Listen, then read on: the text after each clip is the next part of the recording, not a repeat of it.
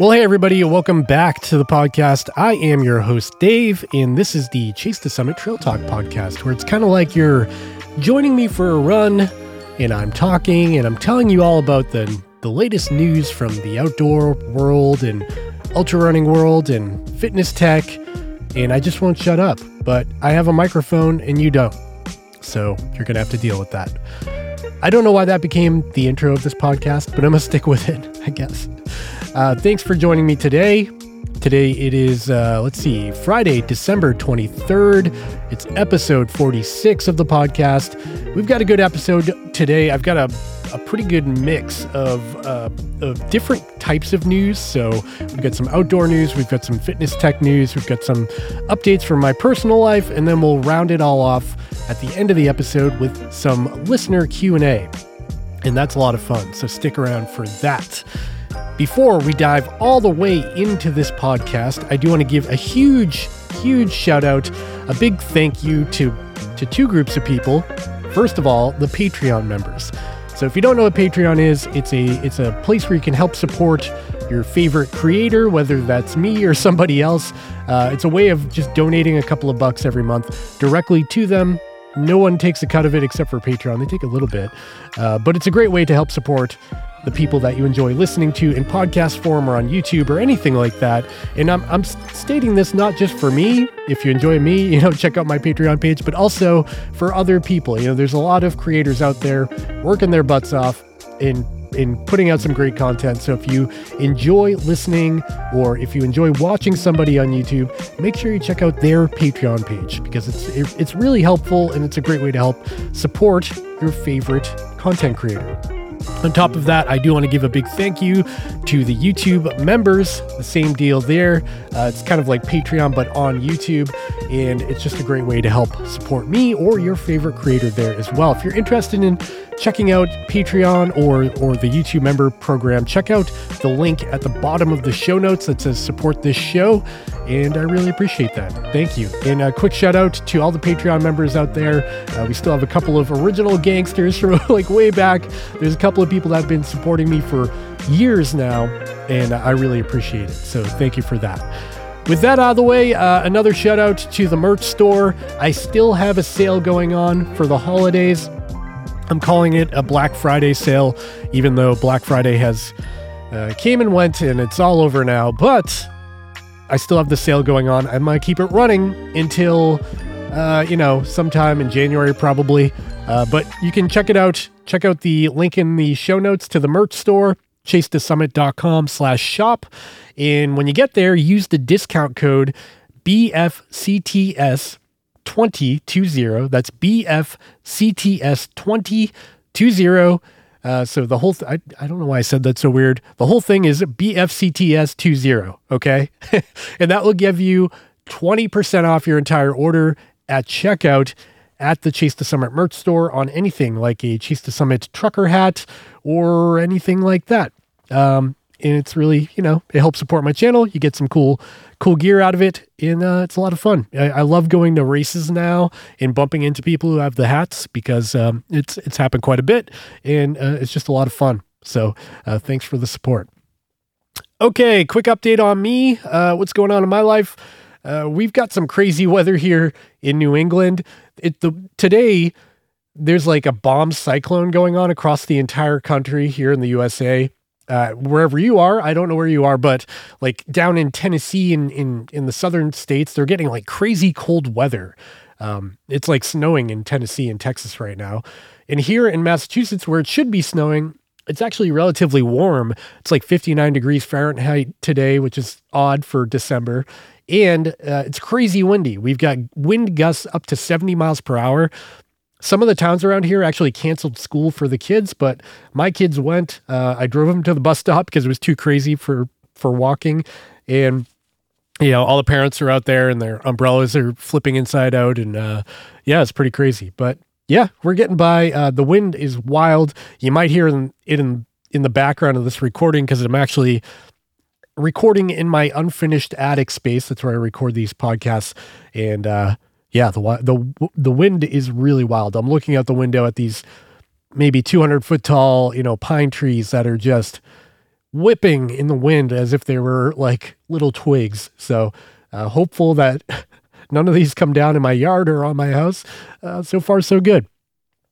So what's going on with me? Well, continuing to kind of low level train. I haven't been really going hard. Ran a 50K a couple of weeks ago, early December. I talked about it on the last podcast. And that was a lot of fun. I don't have any other races on the calendar, which has led me into sort of a predicament. I'm like panicking right now because here's the thing. I'm not in my fittest shape right now. And right now is when I have to sign up for races for 2023. So, I've been on Ultra Sign Up. I've been on RunReg or all those websites, kind of shopping around on what I want to do this next year coming up. And I've had a whole bunch of ideas. Originally, I was really hopeful for Western states, but I didn't make that lottery, so that's off the table. Then I was thinking maybe I'd do the Leadville 100. That's another really famous ultramarathon here in the USA. They have a lottery as well, but apparently it's easier to get into, but I procrastinated on that. I did not register, and that came and went. So that lottery's over. They're going to draw that in January. And so I was like, what do I do now? And I was thinking about the Georgia Death Race. That's an awesome name for a race, but it's also a really interesting race. But unfortunately, that sells out like immediately. That's off the table. So here I am, late December. I have no idea what I want to run like 200 milers in 2023, probably a couple of 50 milers, probably do some of my own personal projects in the mountains.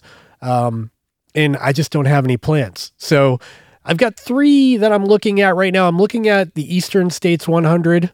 That's in Pennsylvania. That looks really gnarly. I've wanted to do that. I actually registered for it a couple of years ago, but it was canceled due to the pandemic. And I never got around to running it. So that's still on my radar. And then on top of that, I've been considering Grindstone. That's a race that's in Virginia. That's another 100-miler.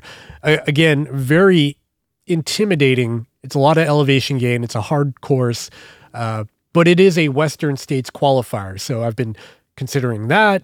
And then I've been considering running the Vermont 100 yet again, even though I've already run that race. It was a lot of fun. I like the environment. It's only a couple hours away.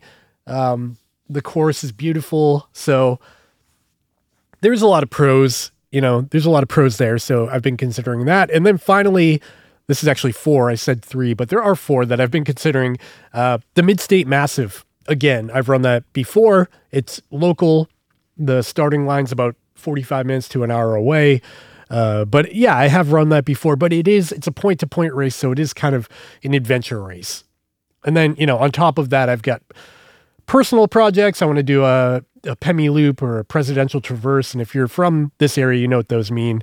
If you're not from here, you have no idea what I'm talking about. Sorry.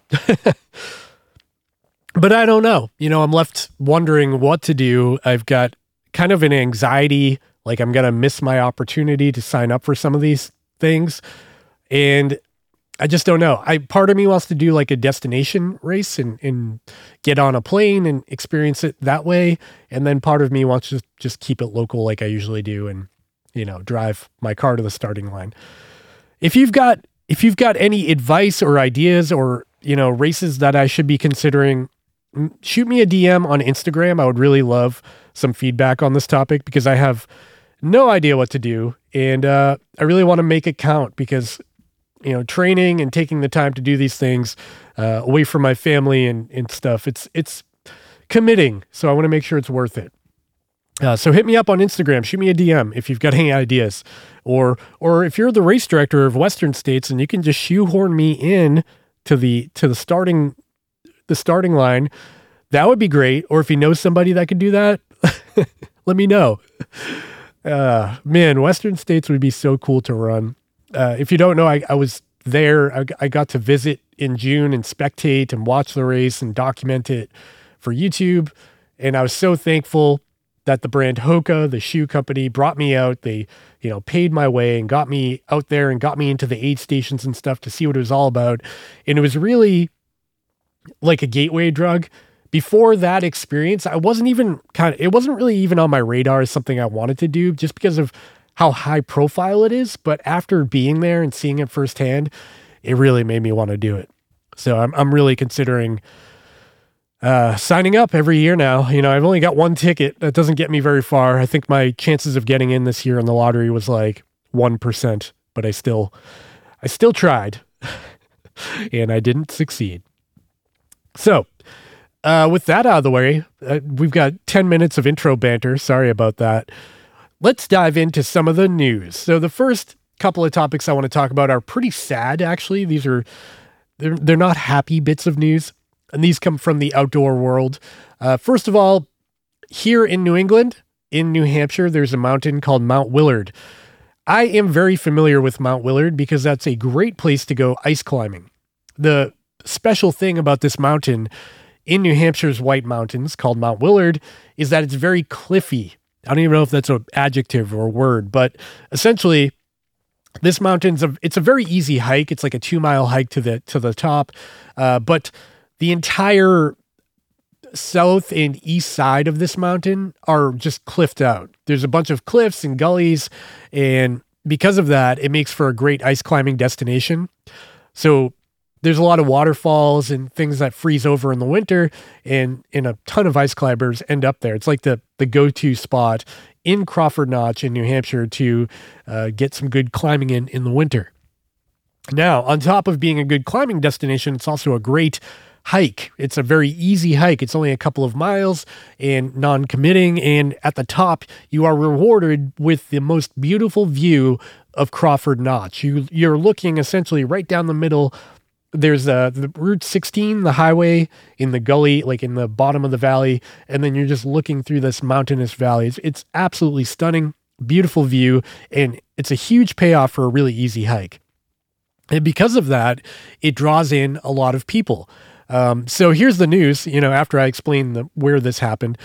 There was a man and his wife, husband and wife, they hiked up to the top of Mount Willard, and apparently, no one actually saw what happened, but apparently they got to the top. Him and his wife were just walking around kind of taking pictures. It seemed like the guy was taking a picture when he apparently slipped and fell. And unfortunately, because of the way the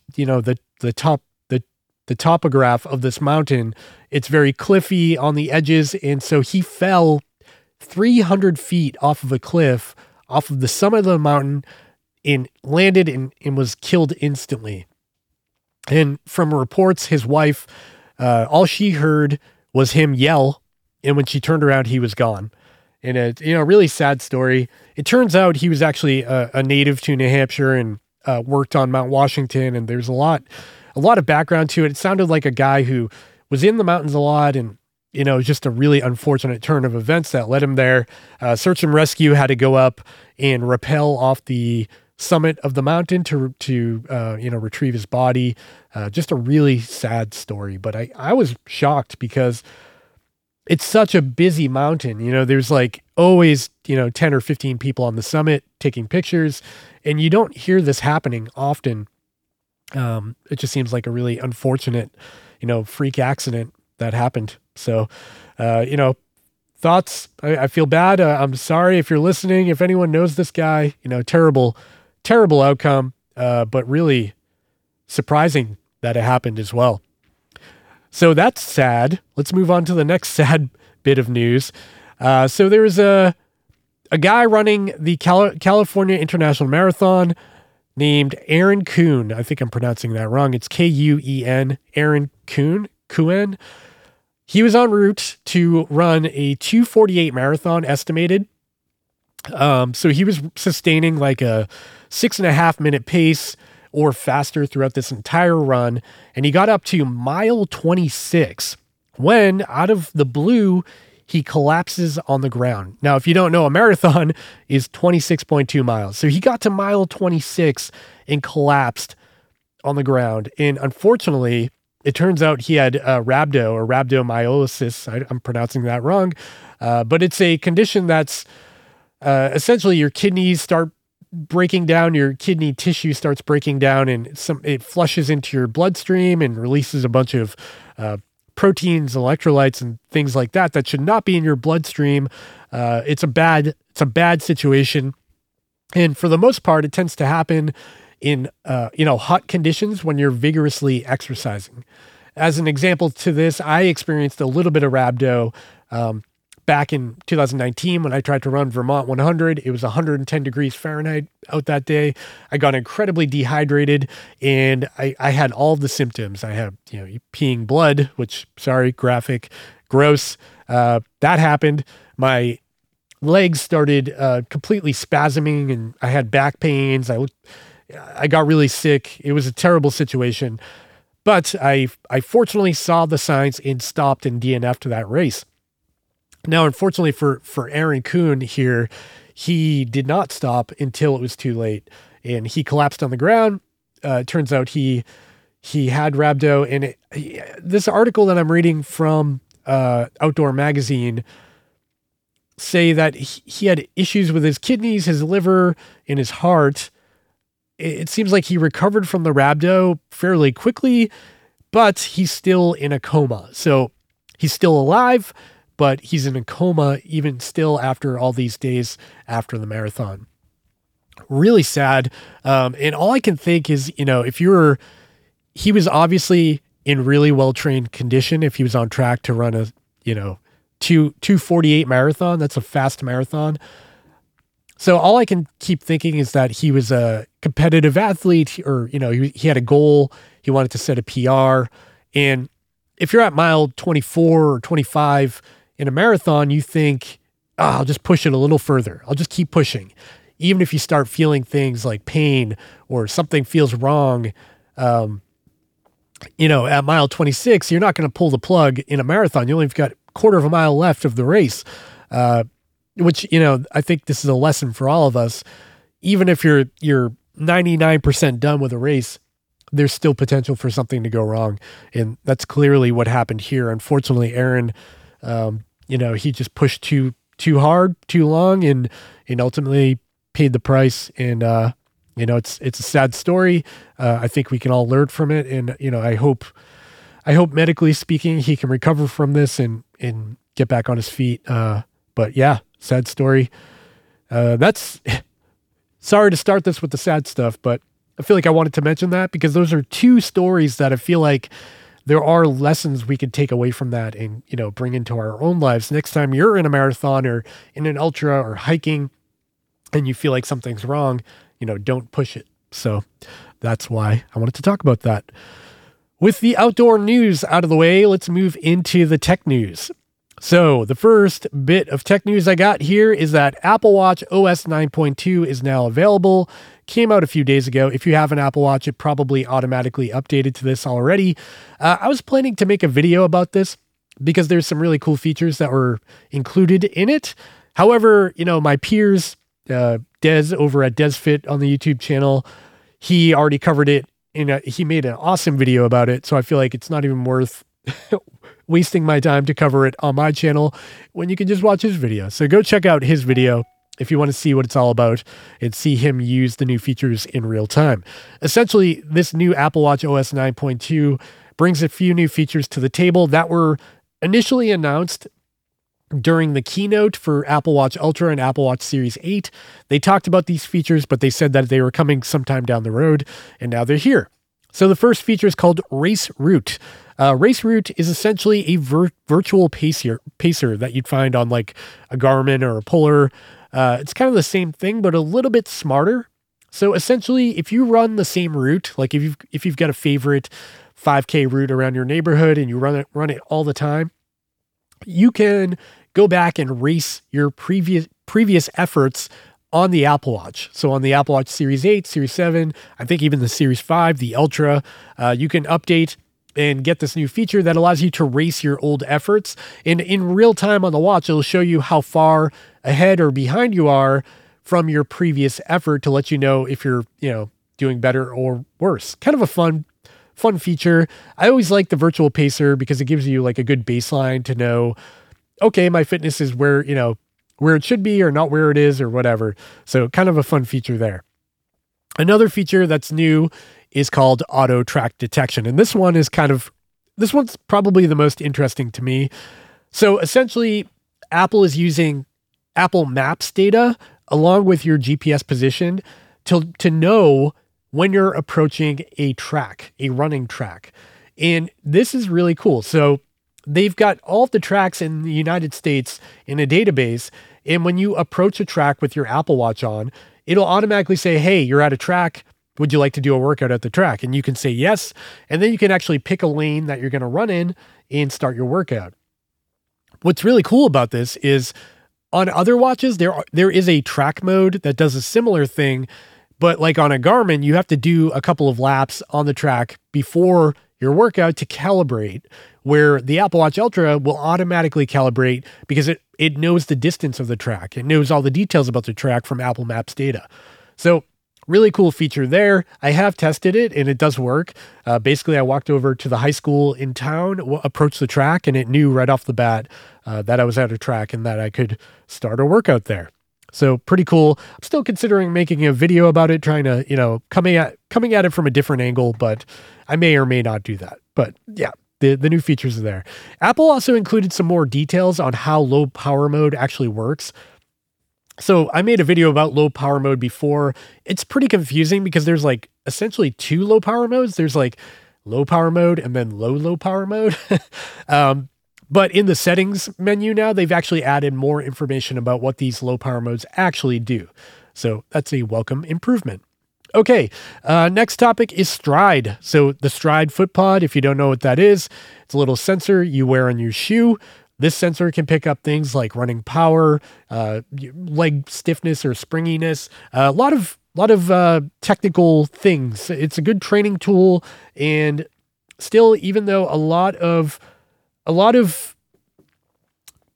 watches out there offer running power from the wrist without an additional sensor, there's some benefits to going with something like a Stride Pod because it gives you even more information. And typically it's a little bit more accurate because it's actually on your foot. It's got like a wind sensor in it. It's a lot of technology. So anyways, on top of the old metrics like running power, etc., there's a couple of new metrics. The first one is impact loading rate. This will tell you how quickly your body is absorbing vertical force when your foot hits the ground. This is reported in units of body weight per second, or BW/second. I'm reading this off of their notes. So that's interesting. That's supposed to give you, I guess that'll give you like how much impact your joints are seeing. Maybe you could use that for something. I don't really know. The next new metric you're getting from Stride is called lower body stress score. A single number to help runners understand the impact of mechanical loading experienced between a runner's center of mass in the ground that they accumulate over their day-by-day training. That is very complicated. And to be honest, I like to see them include new metrics in firmware updates and things like that, but there is a point where there's diminishing returns. Like what are you going to actually, how can a runner actually use this data? Is the app going to give me good feedback using this data on how to improve my training? Or is this just like marketing and numbers that they're going to throw at you in the app? I don't know. I haven't tested it yet, but it is good to see that they keep improving on their product. And I do like the Stride Pod. So I'll have to give this stuff a test and report back. But yeah, for the sake of this podcast, those are the new metrics included in the Stride Pod.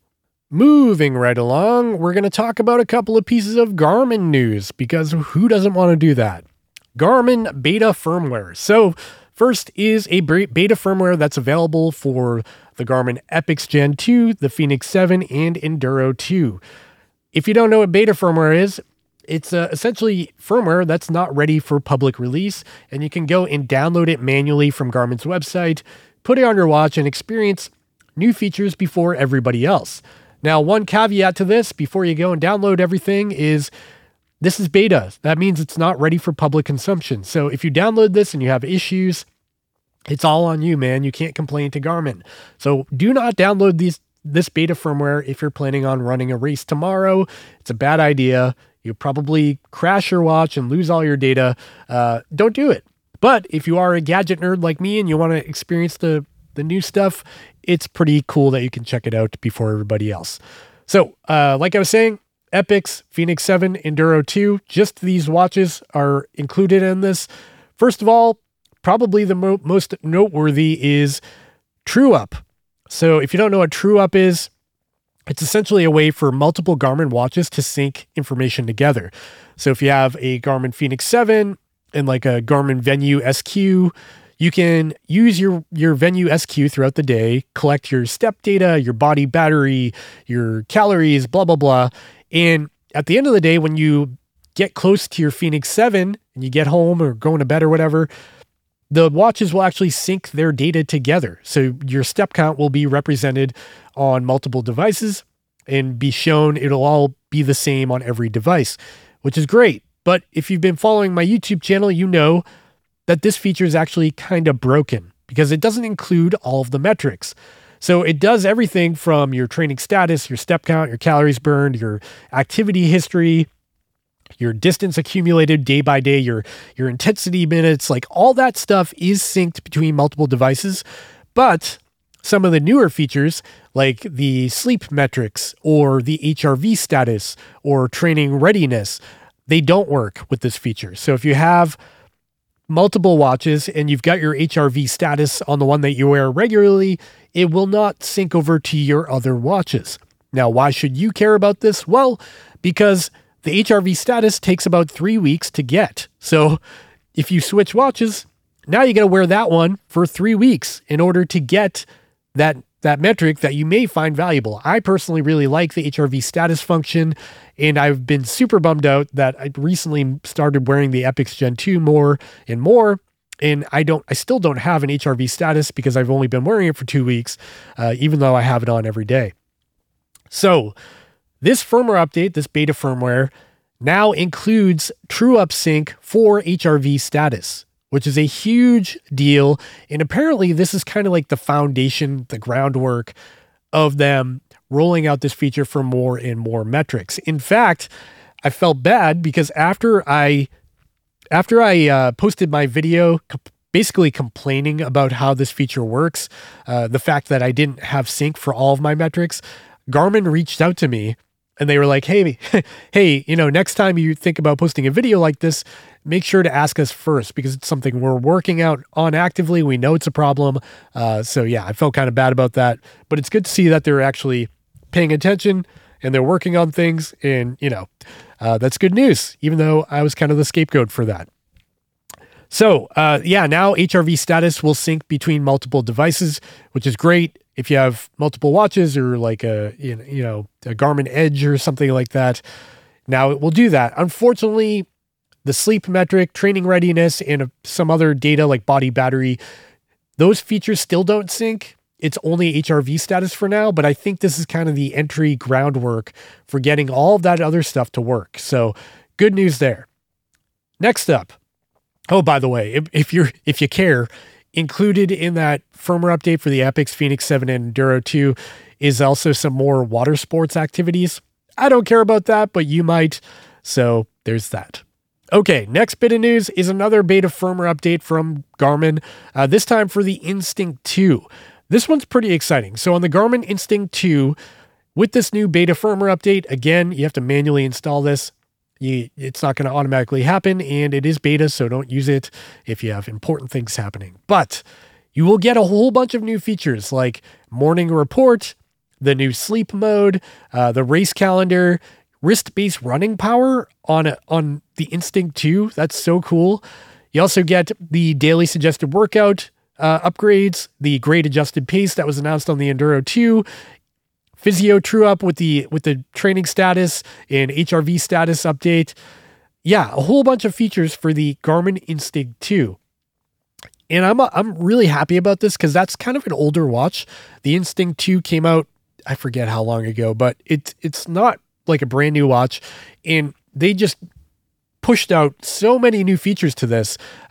Pretty happy about that. So if you have an Instinct 2, you don't have to install the beta firmware right away. Just know, like maybe a month from now, maybe 3 weeks from now, you'll probably get this in an official update, which is very exciting. And that, my friends, is the end of the fitness tech news. There's probably more out there. I've been trying to keep my finger on the pulse of things, but, holidays, man, it's been very busy. So we're going to have to do with just that. And with that, we're going to dive right into listener Q&A this week, episode 46, listener Q&A. And if you don't know what this is, what I do is I put out an Instagram story with one of those little question boxes where you can write in a little question for me, and I take all of the questions that are submitted on Instagram and through my DMs, and I read them out loud here and react to them in real time. So if you'd like to be featured in a future podcast, you can go ahead and follow my Instagram account. That's at Chase the Summit, or check out the link in the show notes, and stay tuned for an updated version of this where you can go ahead and, ask a question, and I'll read it out in real time on the podcast. Stay tuned to my stories, and I typically issue this like once a week where you can ask questions. Or if you just want to ask a question, you don't want to wait for that, you can just shoot me a DM on Instagram, and I'll try to include it in the podcast. Or if you don't have Instagram, you can even just go to my website, chasethesummit.com, click the contact button, and send me a message through there, and it'll go to my email. And I'll try to read it out loud. Okay? First question from Carolina P. Little. What is the best treadmill for under $1,000? Okay, that's going to be a tough one for me. So first of all, I don't screen these questions at all, so I'm just going to be shooting from the hip. So best treadmill for under $1,000. Honestly, I don't know. Basically like every Nordic Track or name brand out there, even like Bowflex, is going to be more than $1,000. I think I've got a couple at home that were, sent for review, and those are okay. Like the $400 to $500 range is pretty rough because they're so small. Not to say they're bad, but they're very small treadmills. So if you just want something for walking, I think you can spend, $400 or $500. But if you want to run on it, you want the elevation change to be able to incline. It's gonna be a little bit more. I think realistically, for something with quality, you're probably looking at more like $1,500. And I'm just, generalizing here. I'm not going to name brands or models because that's really tough. But yeah, I would say try to bump up your budget to like $1,500 to get the most out of it, because it's one of those things like buy nice or buy twice. I hate saying that, but with treadmills, you end up with this really heavy, thing that's hard to get rid of. If you end up buying it and it sucks and you want to sell it or something, they're hard to get rid of. Their value drops quickly. So it's almost like spend a little bit more upfront so you don't have to go through the headache of trying to swap it out with something nicer down the road. So I would say look at Nordic Track, even though I've had issues with them in the past. The commercial series, you can get one for like $1,500, maybe a little less used. And then, see where that goes. The Peloton tread, the new one, I think is also, what is that, like $1,500? I don't even know. I should probably look it up before I, talk out of my butt on the podcast, but that does seem interesting. I'd like to try that one and review it. But treadmills are hard to review because of how big and heavy they are. Like I said, it's not something I want to be like bringing in and out of my house all the time. Sorry, I can't be more helpful there. Next question is from Valpo Hawkeye. They ask, how do you clean your soft flasks?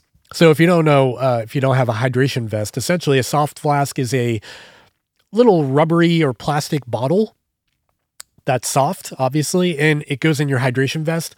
And the problem with them is if you go out and run with like a hydration mix in your bottles, and then you get home and throw it in the closet and forget about it, even for like a couple of days, it's going to get moldy and gross and almost irrecoverable in some situations. I've had to throw them away in the past because of how gross they get.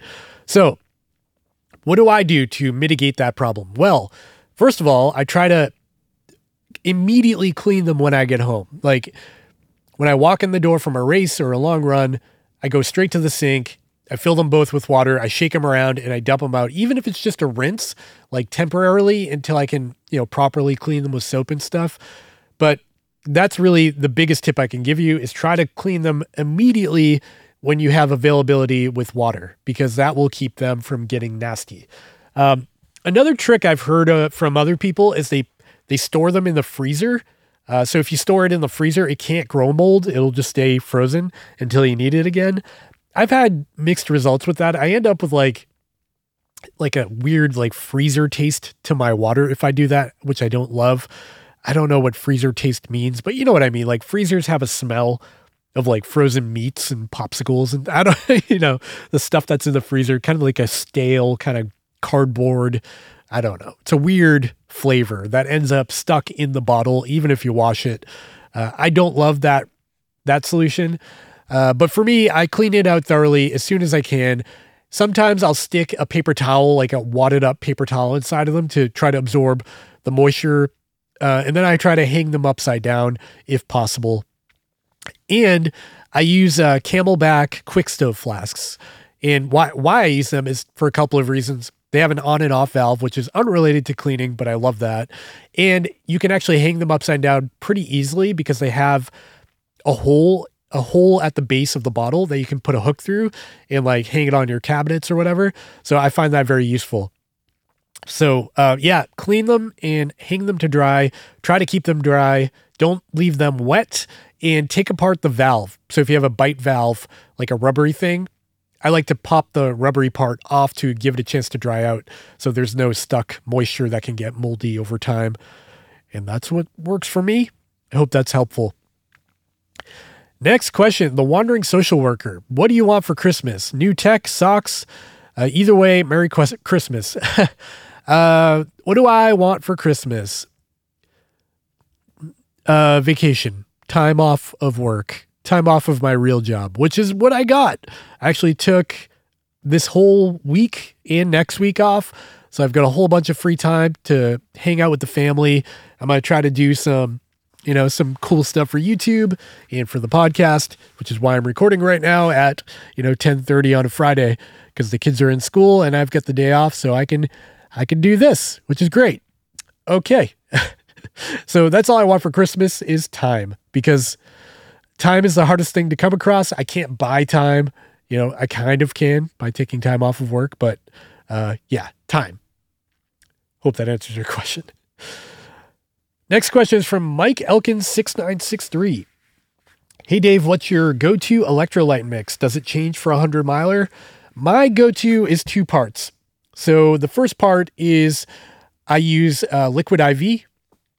And if you're interested in Liquid IV, they're actually a supporter of this podcast. Check out the link in the show notes down below for a discount. You can actually get a Chase to Summit discount. I think it's 20% off by using the link in the description. So Liquid IV is essentially just electrolytes. It's low calorie. It's like 50 calories per serving, but it's got a whole bunch of electrolytes like magnesium and vitamin B and all that stuff mixed in. And I find it works really well.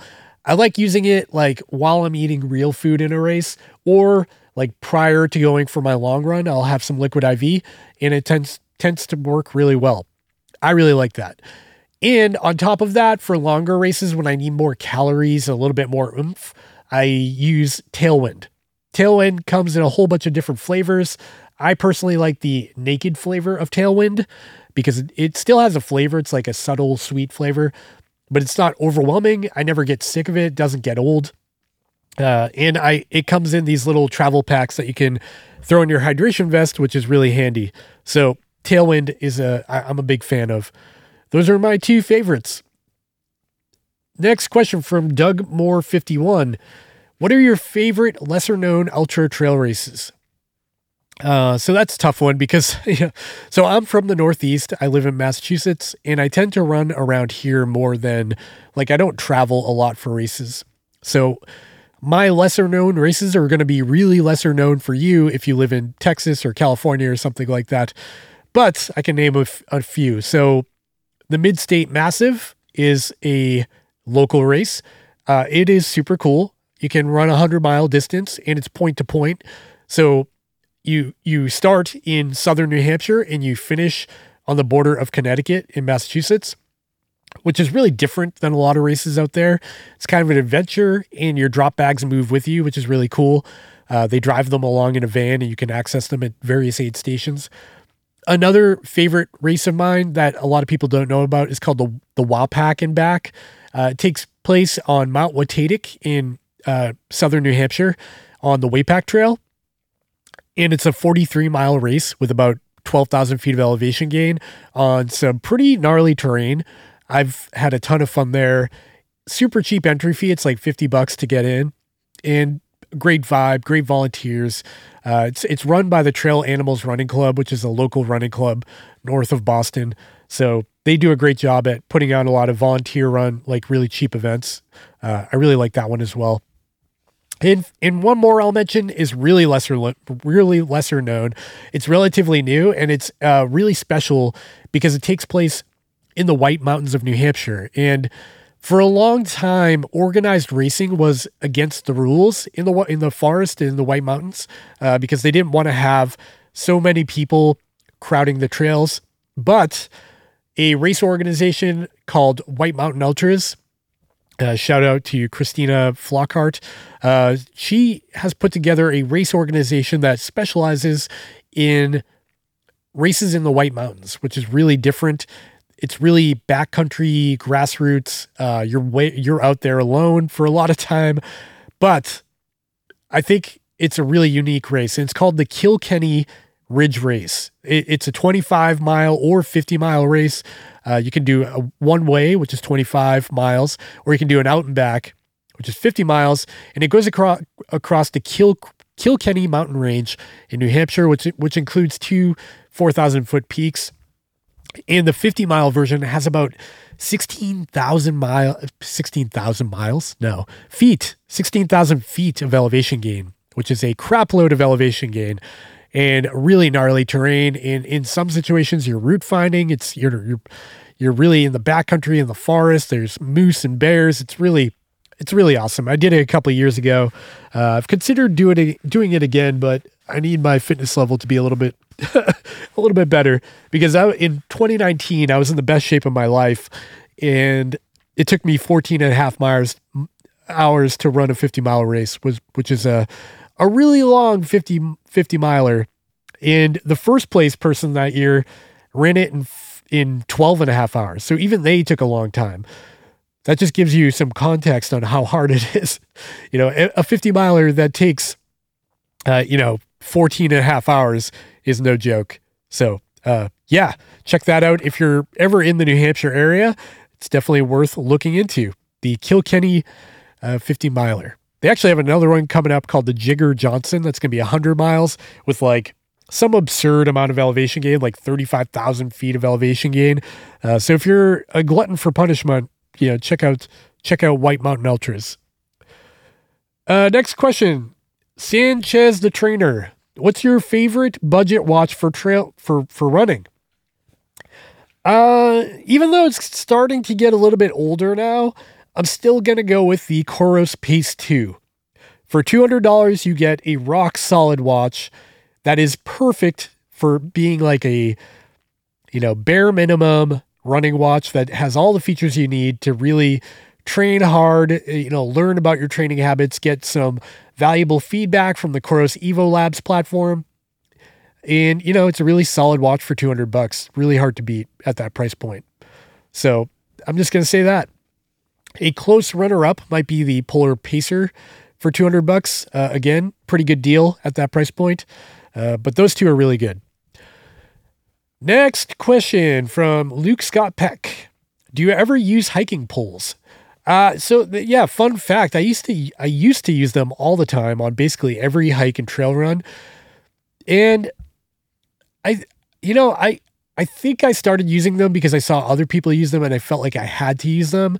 But as I got more and more into the sport of trail running, I started to realize they were more in the way for me. And that's not to say they're bad. I think there's people out there that know how to use them better than I do. And maybe that's my problem. But yeah, to answer your question, I kind of gave them up. And I found that I was fumbling more and, taking them out and putting them away, or taking, like, when do you get them out and when do you put them away? It just became kind of a headache. It became too complicated for me. So I kind of gave them up. And I had those really lightweight Carbon Z poles from Black Diamond. They were great. But yeah, I just don't use them anymore. So that's the answer to that question, I guess.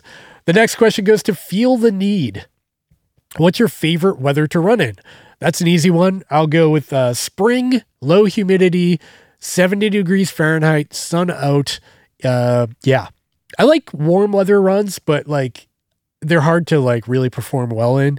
If it's like 85 or 90, I actually do enjoy that, but it is a butt kicker. It can lead to dehydration. So like if I'm running a 5K, I won't mind if it's like 90 degrees Fahrenheit. But if I'm running, a marathon for time, 70 or even 60 and sunny and dry, low humidity, that's the best. This person also says they love to run in the rain. I like the rain too, to some extent. It depends like on the context. If it's a trail race and it's muddy and wet and nasty, my least liked weather for running would have to be like 40 and rainy when it's just above freezing, but it's raining. That is the worst combination ever. I would much prefer it to be like 20 and dry than 40 and rainy. Next question, Vasco Diaz. Why do you usually wear low drop shoes like Altra or Hokas that I see in your videos? Great question. It's really personal preference. So there's a lot of science to prove that low drop shoes are better for fatigue. They're less likely to like work your calves and things like that. But there is pros and cons to everything. And if you're used to like high drop shoes, like a 12, 13 millimeter drop on like a La Sportiva or a Reebok or whatever, it's a hard transition to go to low drop shoes. And I honestly don't recommend it. If you're used to that and you're okay with it and you're not getting injured, why break something that's not broken, right? So for me, low drop works well. I find that it avoids injury for the most part. I typically am a 4-foot runner. Like I kind of walk on my tippy toes. So having a low drop shoe, I feel like just helps me, helps kind of keep me from going too hard in that direction. And they just work for me. So yeah, I like 0 drop shoes from Altra, but I also like, 5 millimeter drop shoes from Hoka, or like Topo. Topo has some shoes with a low drop that I've really liked. So I'm basically a guy who can run in anything that's like 5 millimeter or below. Once you get up to like 10 millimeters, I kind of feel like I'm wearing high heels. I don't like that feeling. So for me, low drop is what I like, and that's what I just continue to wear. And brands like Hoka and Altra make that easy because like everything they make is low drop. Next question from Welsh I Am. Can you give me a shout out for more of the running community for my Instagram? Well, here's your shout out, man. Welsh, go follow Welsh I Am on Instagram. All 10 of you listening to this. Next question from Brian SQ Wish D. What kind of training do you do? Any track or speed work in there? So, truth be told, I'm not like a really structured person when it comes to training. I should be, and I'm starting to get better with that. And some of the things that I started incorporating in my training is speed work. So just focusing on speed some days and doing shorter runs, but I don't often get to the track, which I should. And then B, I'm doing a lot of strides. So strides are something new to me. And if you don't know what a stride is, it's basically a moment of, intensified effort during a casual run. And a stride should be, or what they say on paper, that's how it's defined, is basically your maximum pace that you can sustain without breaking your form. So while you keep really good form, you don't feel super labored and like you're falling apart and blowing up, that maximum pace that you can keep, and then do that on, 4 to 6 times per run while you're going up a gradual hill. So that has been a kind of a game changer for me and something I've been trying to focus on more. I've been trying to do strides on every run I do, even on the treadmill. I'll hit the, 5 or 10 degree incline and I'll just add some effort to my run to try to boost that VO2 max and try to get more out of my training. And I think it's starting to work, but that's something I'm going to be focusing on more. And stay tuned to the YouTube channel. I feel like I'm going to focus more on training. I kind of want to get into like the best shape of my life and kind of document that, because right now I'm not in like amazing, I'm in good enough shape to run an ultra, but not like compete. I'm like very much mid pack right now. My last 50K, I was right in the middle of the pack. But a couple of years ago, I was kind of competitive. Like I'd get top 10 in some races. I was first place male on a couple of occasions. Didn't happen often. I was not super fast. I'm talking about very non-competitive races here. But I do want to get in better shape and kind of document that process from a guy who's got 4 kids and a job and all the other stuff going on. Because I find, for me, watching that stuff on YouTube is motivational more so than watching a pro athlete getting into the best shape of their life, because who friggin' cares if, Hayden Hawks, no offense to Hayden Hawks, he's an amazing athlete, but like his whole entire life and job is to be in the best shape of his life. So to see him do it is like one thing, but to see like a normal guy like me, get into better shape while also maintaining all the other aspects of life and balancing it, I think would be more valuable, I hope. So I'm going to try to document that. So stay tuned on YouTube for that. Long-winded answer. Sorry about that. Next question is from Brady Barks. Are you a fan of the Hoka Tecton X? Yes, I am. So when I first got them, I was given those when I was out at the Western States with Hoka. They gave me a pair there, and I gave them a size 10.5 when I should have given them a size of 11. And I found that my feet were really fatigued and hurt, on the downhills and stuff.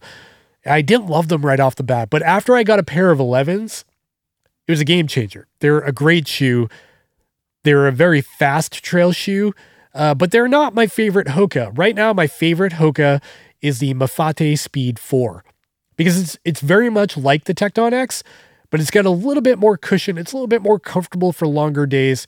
The Tecton X feels faster to me because it's got that carbon plate in it, but the Mafate Speed 4 is a more like cruiser, like a longer, it's a more comfortable ride for me. So yeah, I like the Mafate Speed 4 right now. That's my jam. I've been wearing that like more so than my Ultras. Next question is from Torbjorn HB. What's your biggest dream that you hope comes true in 2023? Just focusing on yourself, not your family. Good question. Ooh, that's a tough one. Well, I would like to make content creation a bigger part of my life. Like, I would like to make, like, ultimately, let's cut to the chase here. Ultimately, I really want, YouTube and this podcast to become my job, what I do to make a living, because I like doing it. And at the end of the day, I want my job to be something I like doing. Right now, my job is in mechanical engineering, which is fulfilling. Financially, it's very rewarding, but it's just not like a passion. It's not like what I absolutely love doing. And I get that everybody has a job, and a very small percentage of people out there actually like doing their job. But what drives me nuts is this, like, for you for USA people, you probably know this more than others. Here in the USA, work is looked at as if it's something you should hate. Like, you should dread it. You should talk to your buddies and be like, finally got out of work, blah, blah, blah. And I just hate that mentality. So I've been trying to, I don't know, like, ultimately I want to have a career. I want to grow something that's mine and that I'm proud of, in something I enjoy doing.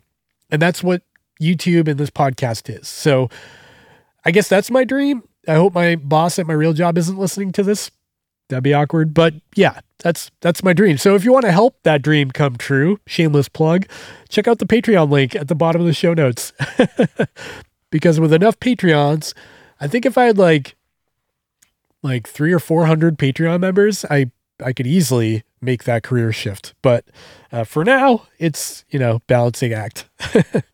Hope that answers your question. Next question's from Blogs6915.